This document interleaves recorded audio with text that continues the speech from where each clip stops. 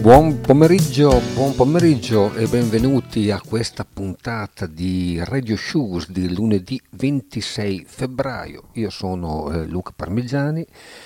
sto trasmettendo su ADMR Rock Web Radio e voi appunto siete in mia compagnia fino alle 17:30. Per questa puntata,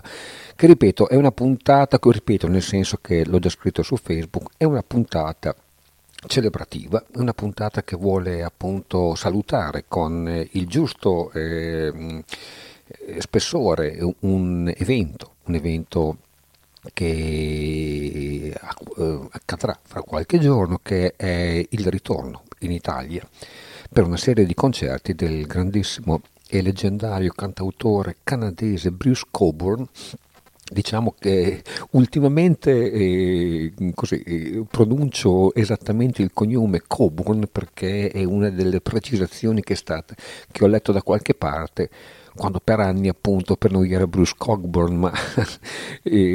la cadenza insomma c'è.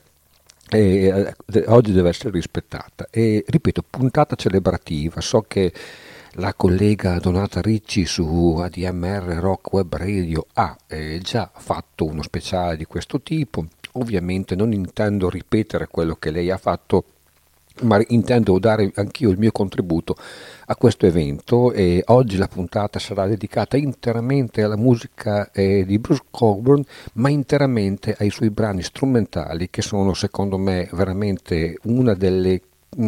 sue espressioni migliori e una delle sue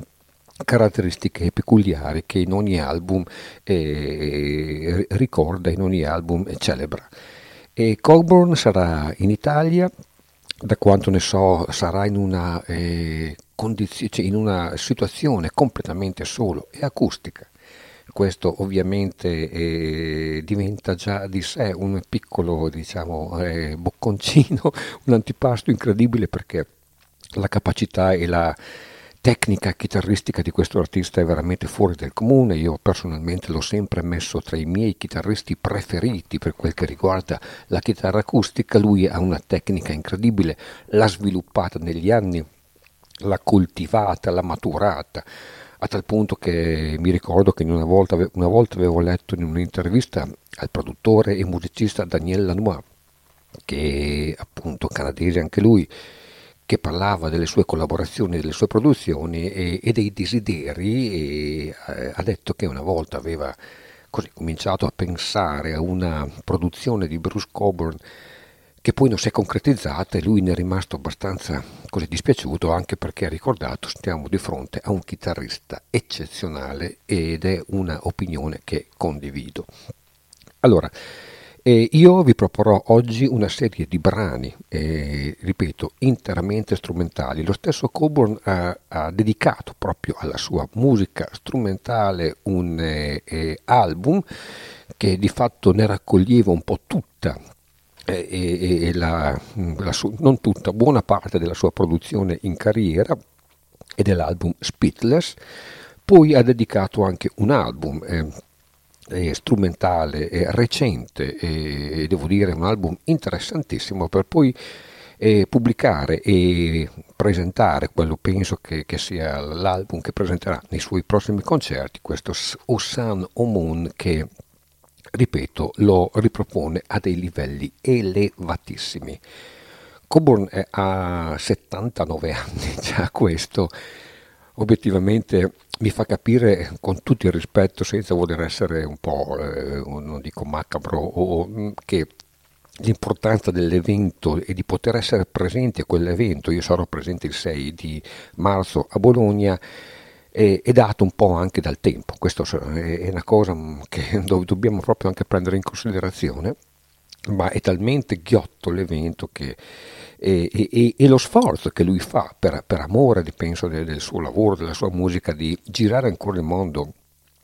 a un'età di tutto rispetto, credo che meriti anche per questo la nostra attenzione e la nostra stima. Cantautore leggendario, ha sulle spalle numerosissimi dischi, E penso che il suo primo disco sia degli anni del 68 ed è un disco completamente da folk singer acustico. La sua musica è stata per i primi anni delle sue produzioni musica acustica, quasi totalmente acustica, che sicuramente faceva sentire influenze blues, influenze anche country, ma sviluppava già una sua identità e una sua strada e anche alcune sue fughe in certi generi e certe improvvisazioni che poi si sono trasformate strada facendo in nuove esperienze, in nuove strade. Ma lo affronteremo man mano in questa puntata. Io, vi ripeto, ho proposto una serie di brani non in ordine cronologico, in ordine delle mie preferenze, che ritengo obiettivamente tra le cose più rappresentative del Cockburn acustico, del Cockburn strumentale e del Cockburn chitarrista. Il brano che io personalmente amo di più, o meglio, è quello tra i quali e ritengo ci sia veramente che Cockburn abbia raggiunto veramente un livello elevato sia di composizione che di tecnica chitarristica, lo troviamo come inedito nel doppio live Circus in the Stream e ce lo andiamo ad ascoltare, che è Kader Idris.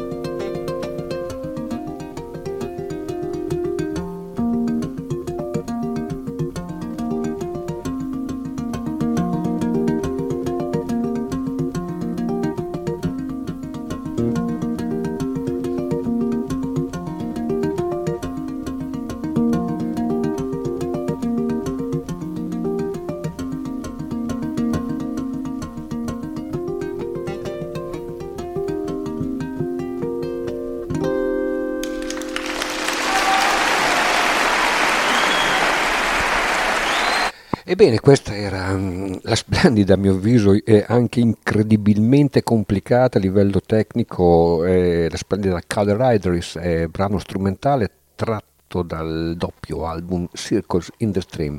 Come vi dicevo prima, Cockburn ha iniziato la pubblicazione del suo materiale nel 1968 con un disco intitolato a suo nome. La prima parte della sua carriera è stata caratterizzata veramente da dischi, a mio avviso, con autentici capolavori, dischi di folk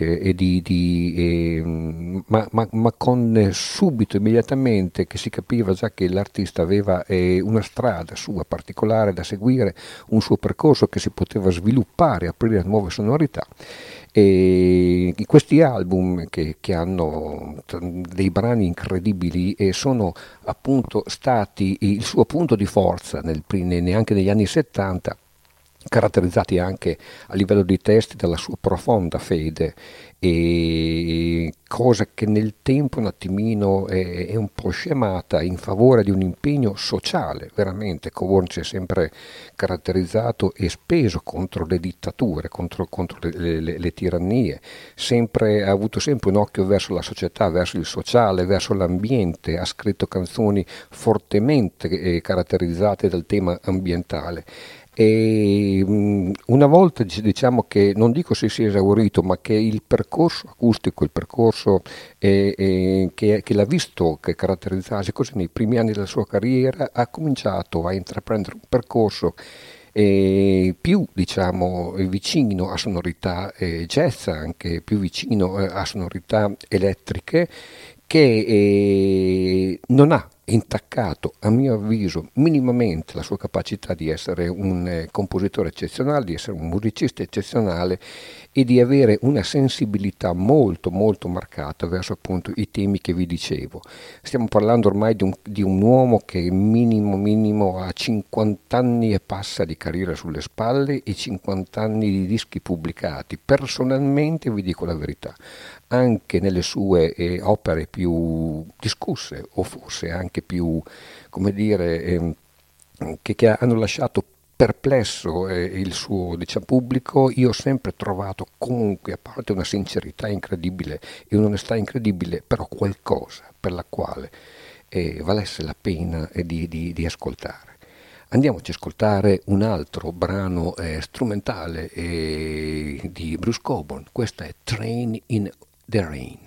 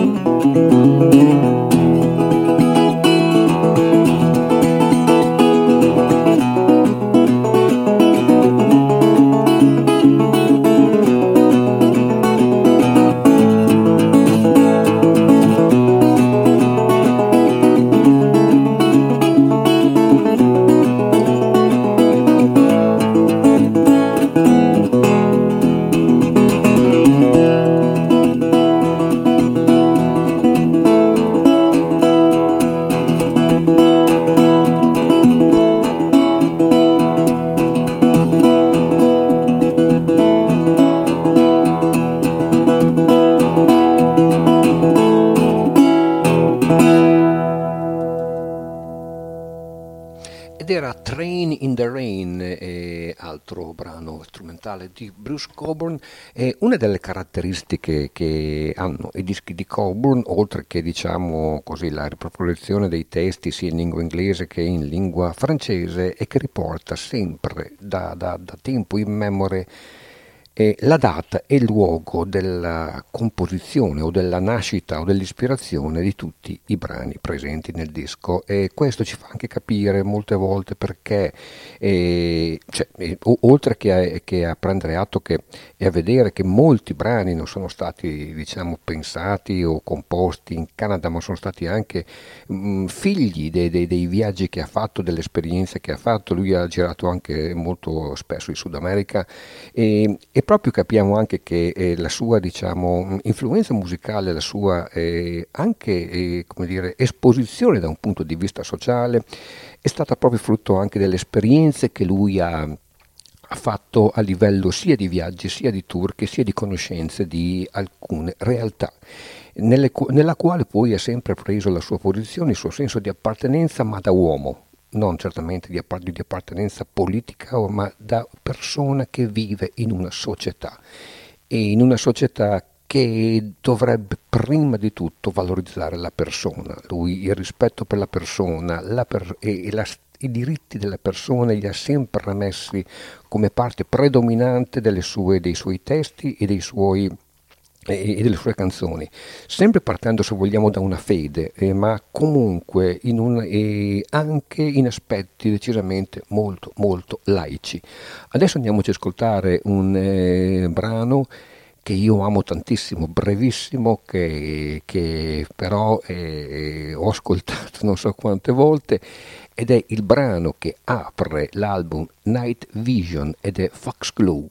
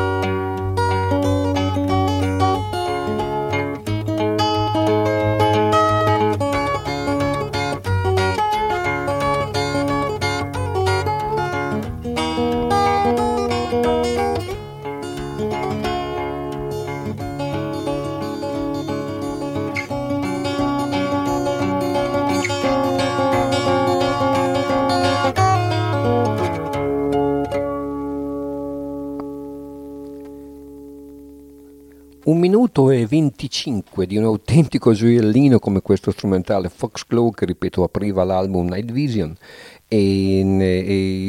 Dunque Cockburn, per quel che mi riguarda, arriverà a Bologna il 6 di marzo del Teatro Deon e sarà in una tournée, da quel che so, in solitario, completamente acustica. Ho avuto la fortuna di vedere un'altra volta Cockburn, anche se lui in Italia è venuto parecchie volte. Io ho avuto la fortuna di vederlo a Reggio Emilia, al Palazzetto, nel periodo, chiamiamolo, elettrico. Credo che fosse più o meno nel periodo in cui uscì Inner City Front, e di conseguenza aveva con sé un gruppo incredibile. Mi ricordo benissimo il violinista Hugh Marsh, e poi di nomi non me li ricordo, ma c'era mi sembra Catherine Moses al sax e al flauto, insomma quello stesso gruppo con il quale incise quel disco, e fu quello il periodo diciamo elettrico. È chiaro che per chi come me o con gli amici che erano con me ha amato particolarmente il Cockburn acustico, il Cockburn che così, non dico folk singer, ma che comunque aveva un'impostazione prettamente acustica, il concerto elettrico, per carità, non dico che fu deludente, ma ci ha fatto un po' rimpiangere quell'atmosfera, anche se il gruppo, la capacità di suonare, la capacità di proporre dei brani incredibili, anche riarrangiati in versione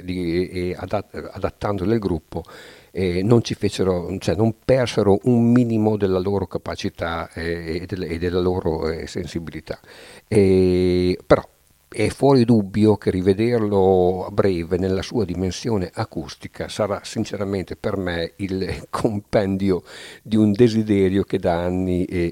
diciamo ho, che è quello appunto di assistere al suo concerto. E lui in America e in Canada è un'autentica leggenda, è veramente riconosciuto dai più come uno dei musicisti più preparati e più bravi di quella generazione. Anche se la sua discografia vede un solo autentico successo di fama mondiale, che è quella Wandering Where the Lion Are, che è un brano molto coverizzato e anche diciamo, molto riproposto da lui in concerto e anche da altri artisti, anche se la stessa Lovers in the Dangerous Time, singolo vincente, lo si può mettere un po' tra i suoi successi migliori. Per il resto, ripeto, rimane fondamentalmente una leggenda, anche se sicuramente rispetto a tanti altri artisti della sua generazione confinato non mi piace, diciamo più appartenente ad una nicchia. Forse questa nicchia è stata anche un po' la nostra fortuna di ascoltatori, perché questa nicchia ecco, ha sempre fatto sì che lui si proponesse proprio in quel modo, non andando a cercare altri tipi di soluzioni, altri tipi di vie d'uscita. Cockburn è rimasto se stesso pur come dire, avendo sì un successo, ma rimanendo all'interno comunque, ripeto, di una situazione di nicchia. In Europa, almeno in Italia, lui ha un buon successo, tra l'altro lui ama molto l'Italia e parla anche un po' di italiano da quel che ricordo. In Europa molto probabilmente non è così considerato come fuori oppure negli States e nel Canada, ma è sicuramente un musicista che ha una sua dimensione. Andiamoci a ascoltare adesso un altro strumentale molto bello che è Water into Wine.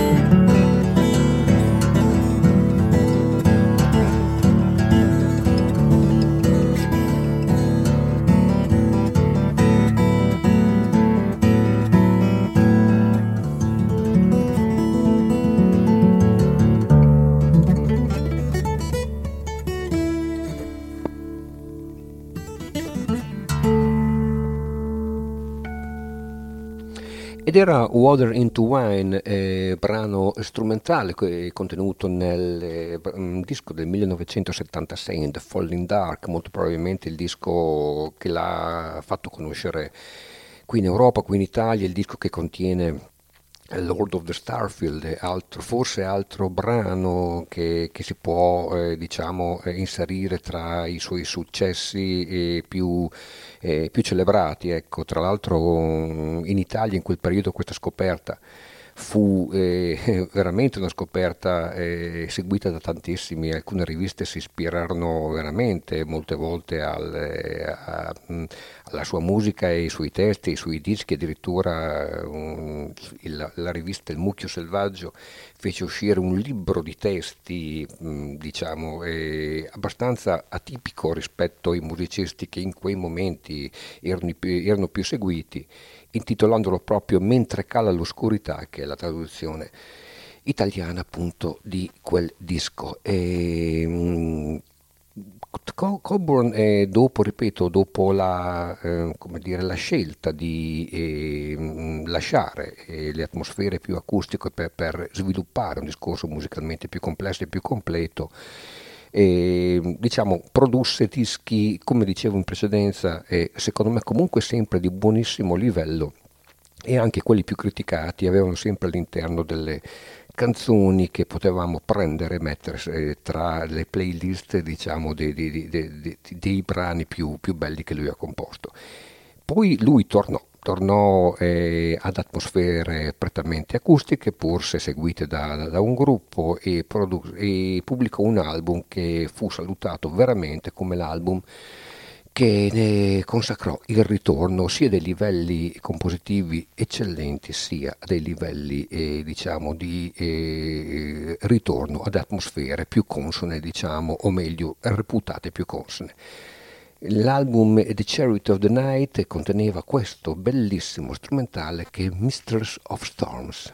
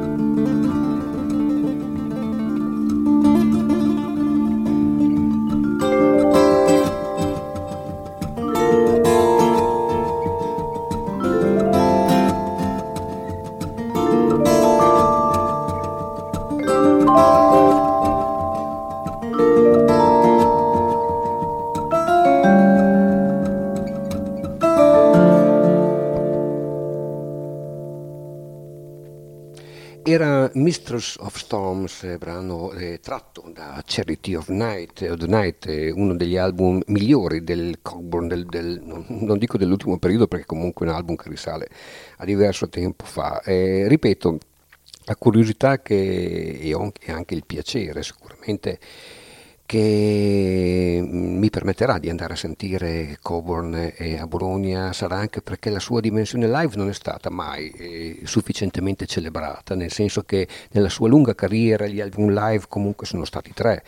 Nel 77 Circles in the Stream, che tra l'altro chiudeva, era stato un po' diciamo l'album che aveva sancito la chiusura del periodo acustico, del periodo folk, per diciamo un po' un percorso che a un certo punto aveva fatto anche Johnny Mitchell, altra grandissima canadese, con Miles of Ace, quando per la chiusura di un periodo insomma la celebrazione dell'album live, la consacrazione diventava comunque una testimonianza di un passaggio. Poi ci fu uno splendido album del 1990, Bruce Cockburn live in trio, batteria, basso e chitarra, un album strepitoso da un certo punto di vista. L'unica, se vogliamo, pecca, se ne voglio trovare una, è una riproposizione un po' del materiale più recente che insomma non dico che non reggeva il confronto con quello precedente, ma che ha lasciato un po' l'amaro in bocca a fan come me, perché ovviamente quella dimensione live con quel trio,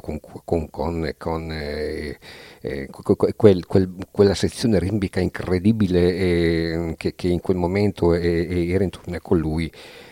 sviluppata nel repertorio diciamo più come dire,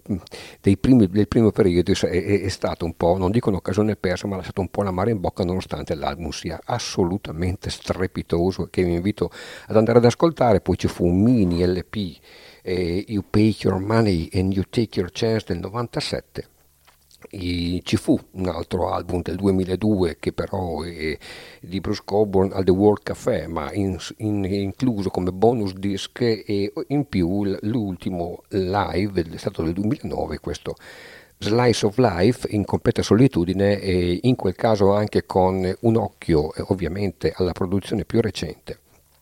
e che tra l'altro, se non ricordo male, deve essere anche corredato da un DVD, da un video. Anche i DVD di Cockburn sono veramente pochi, ed è un peccato perché obiettivamente le occasioni di vederlo sono state veramente rare. Torniamo alla musica, adesso andiamo al mio album preferito, personalmente l'album che amo di più di Cockburn, anche se ti ripeto sono tanti gli album che amo, ma quello in modo particolare mi è rimasto nel cuore. L'album è Salt, Sun and Time e la splendida Roulé Sa Bosse.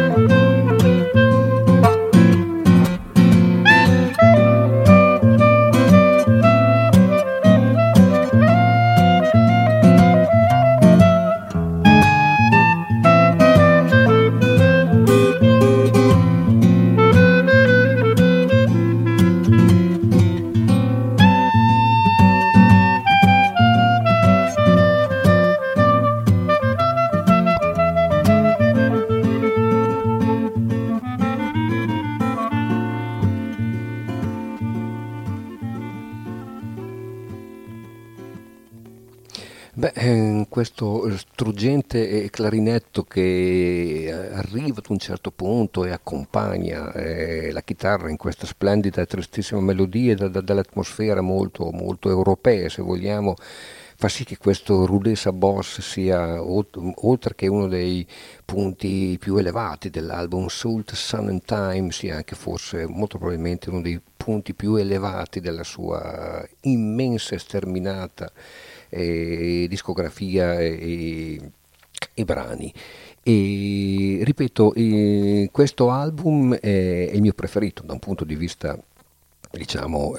affettivo e qualitativo. È il periodo in cui Cockburn, adesso negli ultimi album, ormai è da parecchi anni che si fa produrre, oltre che accompagnare in concerto in disco, da Colin Linden. E i primi tempi invece, quelli della True North, quella del periodo, diciamo, acustico, e il produttore amico e anche, diciamo, strumentista che lo accompagnava molte volte era Eugene Martinek, che ha avuto una importanza oltre che fondamentale in tutti i dischi, ma specialmente in questo, perché ha partecipato anche come chitarra, perché come secondo chitarrista, perché Salt, Sun and Time è comunque un album prettamente chitarristico ed è un album che ripeto, ha delle sonorità veramente incredibili, oltre che una copertina stupenda. Andiamoci a ascoltare adesso il brano che proprio dà il titolo a questo LP.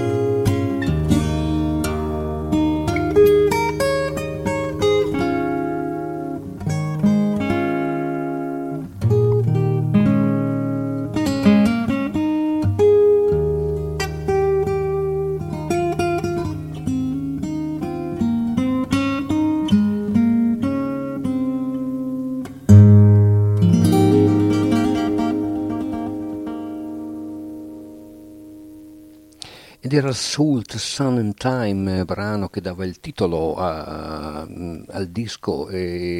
disco, ripeto, per l'ennesima volta, a mio avviso splendido, che rimane fondamentalmente il disco preferito, il mio disco del cuore di Cockburn, ecco, diciamo, oltre a questo disco che contiene 3 o 4 strumentali. Oltre che brani cantati veramente stupendi, All the Diamonds in This World è l'album forse più famoso di quel disco, l'album più celebre, ma ripeto, tutto il disco è a mio avviso di una qualità superiore. Altro disco di Cockburn che lo proiettò verso un successo strepitoso fu Sun Will Dance, e noi ci andiamo ad ascoltare il brevissimo brano di apertura che ricorda un po' la Foxglove che ho fatto sentire prima e che raccoglie in un minuto e qualcosa, autentiche gemme.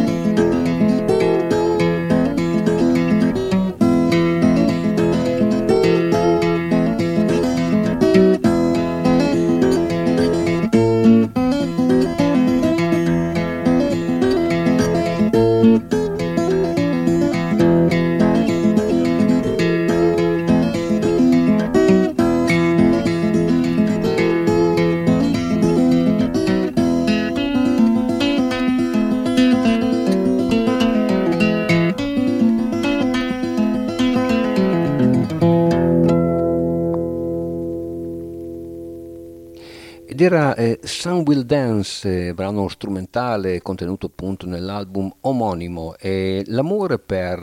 i brani strumentali, la voglia di pubblicare anche brani strumentali nacque con il secondo disco di Cockburn, quel High Wind, White Sky,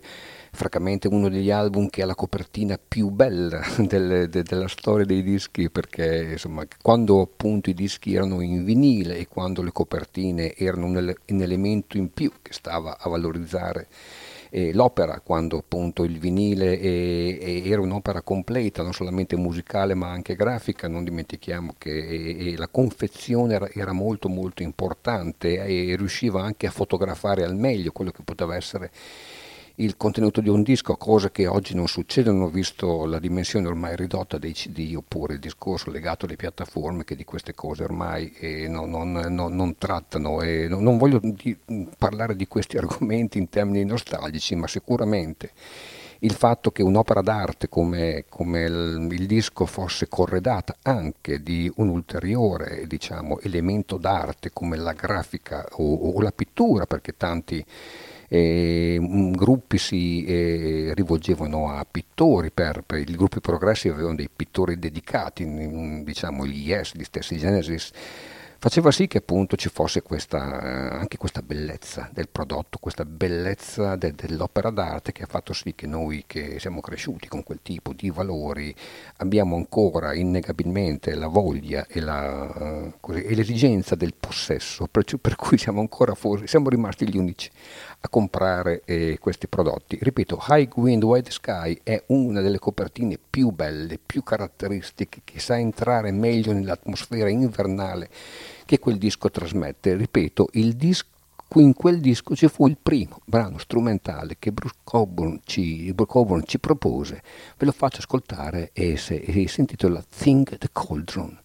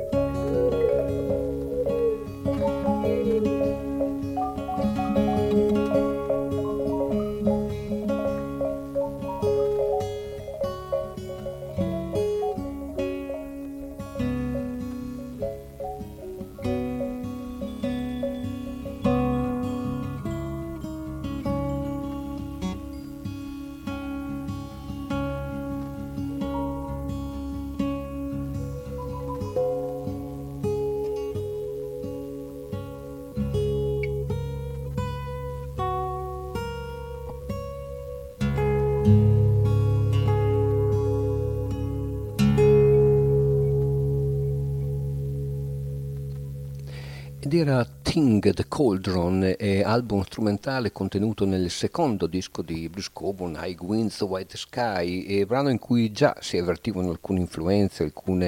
alcuni percorsi che si sarebbero poi sviluppati strada facendo in alcune, in alcuni dischi, direi quasi interamente dedicati a questo tipo di esperienza. La discografia e la carriera di Cockburn è fatta, guardate, io non me la sento di dire di alti e bassi, è fatta di periodi diversi, ecco, diciamo. Ovviamente ci sono dei picchi artistici, come per tutti i musicisti, di livello elevato e alcuni meno, ma lui sicuramente, essendo un musicista molto aperto, si è sempre fatto influenzare sia ripeto, dai viaggi che dalla musica, dalla musica che sentiva in quei paesi. Non dimentichiamo il periodo in cui viaggiò molte volte in Sud America, dove prese posizioni, cominciò a utilizzare strumenti tipici, mi viene in mente il charango e altre cose, e cominciò soprattutto a essere anche influenzato da alcune sonorità di quei paesi. Questo, ripeto, pur essendo proposto a dei livelli secondo me decisamente molto elevati, in alcuni momenti insomma, lo si considerò un periodo un po' particolare. L'album, che prima di The Charity of Night, come vi dicevo in precedenza, lo ha riproposto veramente all'attenzione e alle caratteristiche richieste da tutti i vecchi fan, fu questo Nothing is Burning Light, che contiene questo bellissimo brano When It's Gone, strumentale, che ricorda a me molte atmosfere vicine anche a Ry Cooder.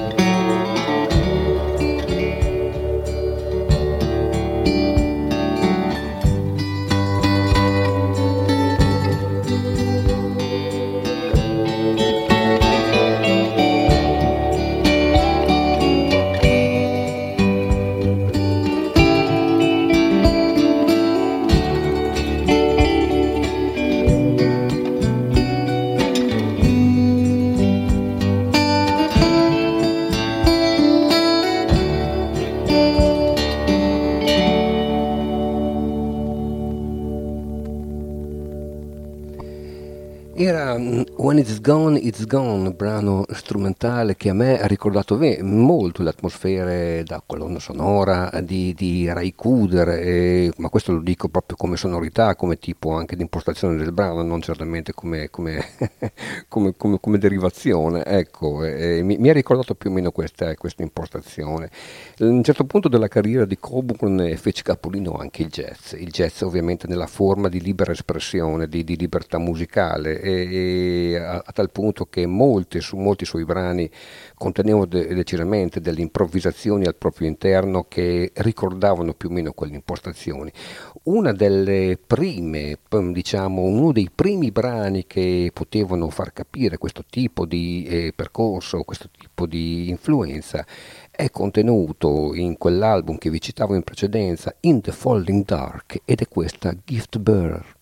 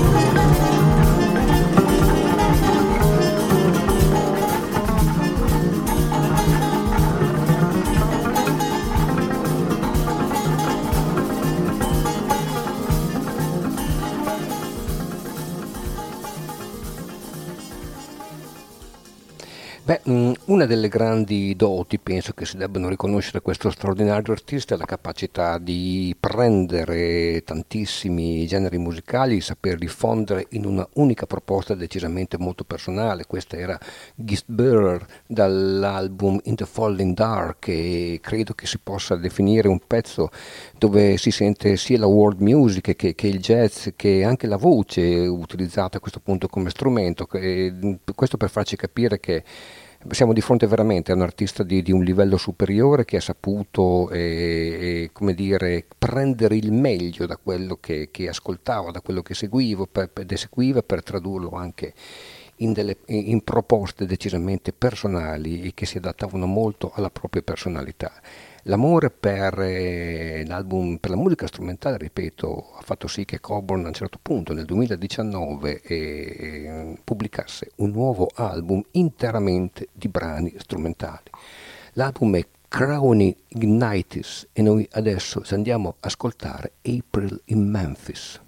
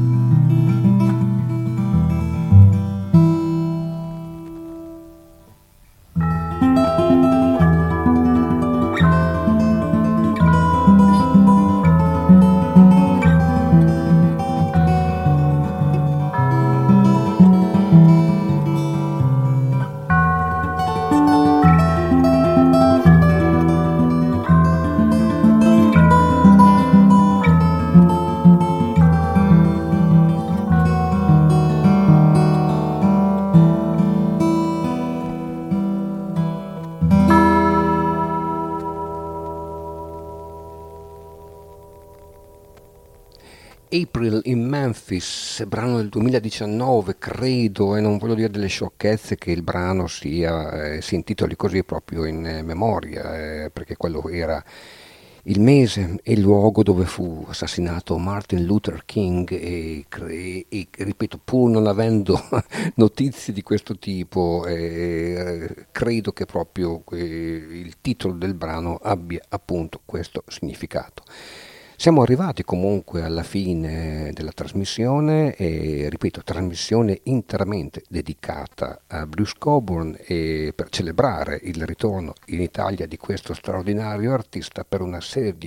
di concerti.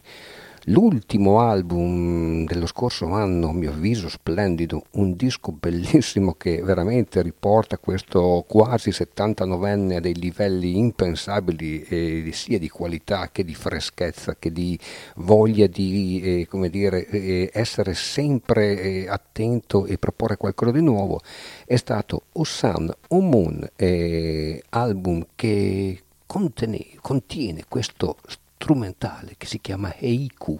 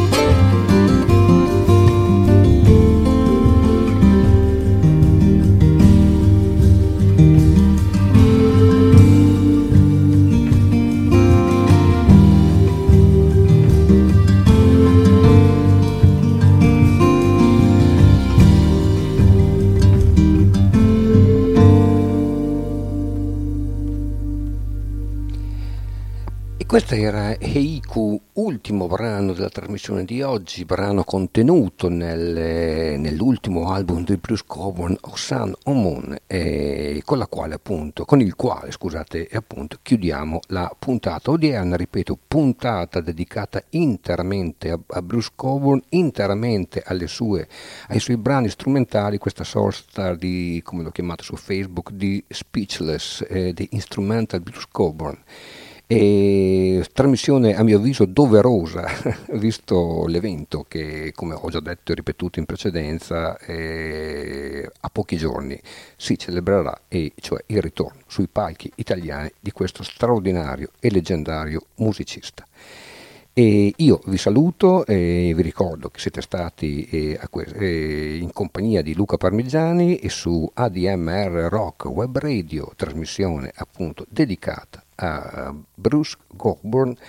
e vi invito ovviamente a rimanere sintonizzati oppure connessi, diciamo, a ADMR Rock Web Radio, perché io vi saluto, ma la musica va avanti. Noi ci sentiamo lunedì prossimo e vi ricordo che potete riascoltarmi in replica a mezzanotte oppure tramite i podcast che trovate sul sito della radio, il mio come quella di tutti gli altri speaker. Adesso vi saluto con la sigla che, guarda caso, è un brano di Bruce Cockburn. Ciao, alla prossima.